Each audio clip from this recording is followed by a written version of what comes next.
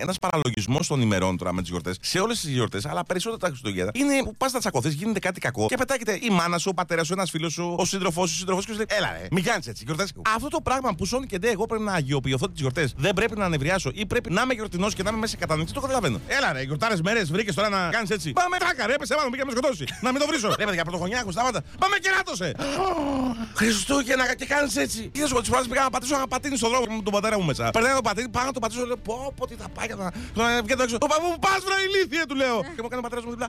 Νόμιζα ότι έκανε έτσι, ότι παραλίγο να τον πατήσουμε. Και του λέω: Αγόρι μου, έχω γιορτάρες μέρες, μου λέει βρίζεις. Του λέω: Σου τα καλά σου. Μα τις γιορτινές μέρες είναι που θα τσακωθείς. Δεν γεννήθηκα εγώ τα Χριστούγεννα. Ο Χριστόλης γεννήθηκε. Και όχι μόνο στα βρυσίδια. Είναι και σε αυτό κάθε μια μέρα. Βλέπω τηλεόραση έτσι. Μου κάνει κόσμο. Χαμογέλα λίγο, Χριστούγεννα έχουμε.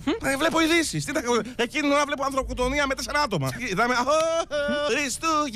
Χριστούγεννα.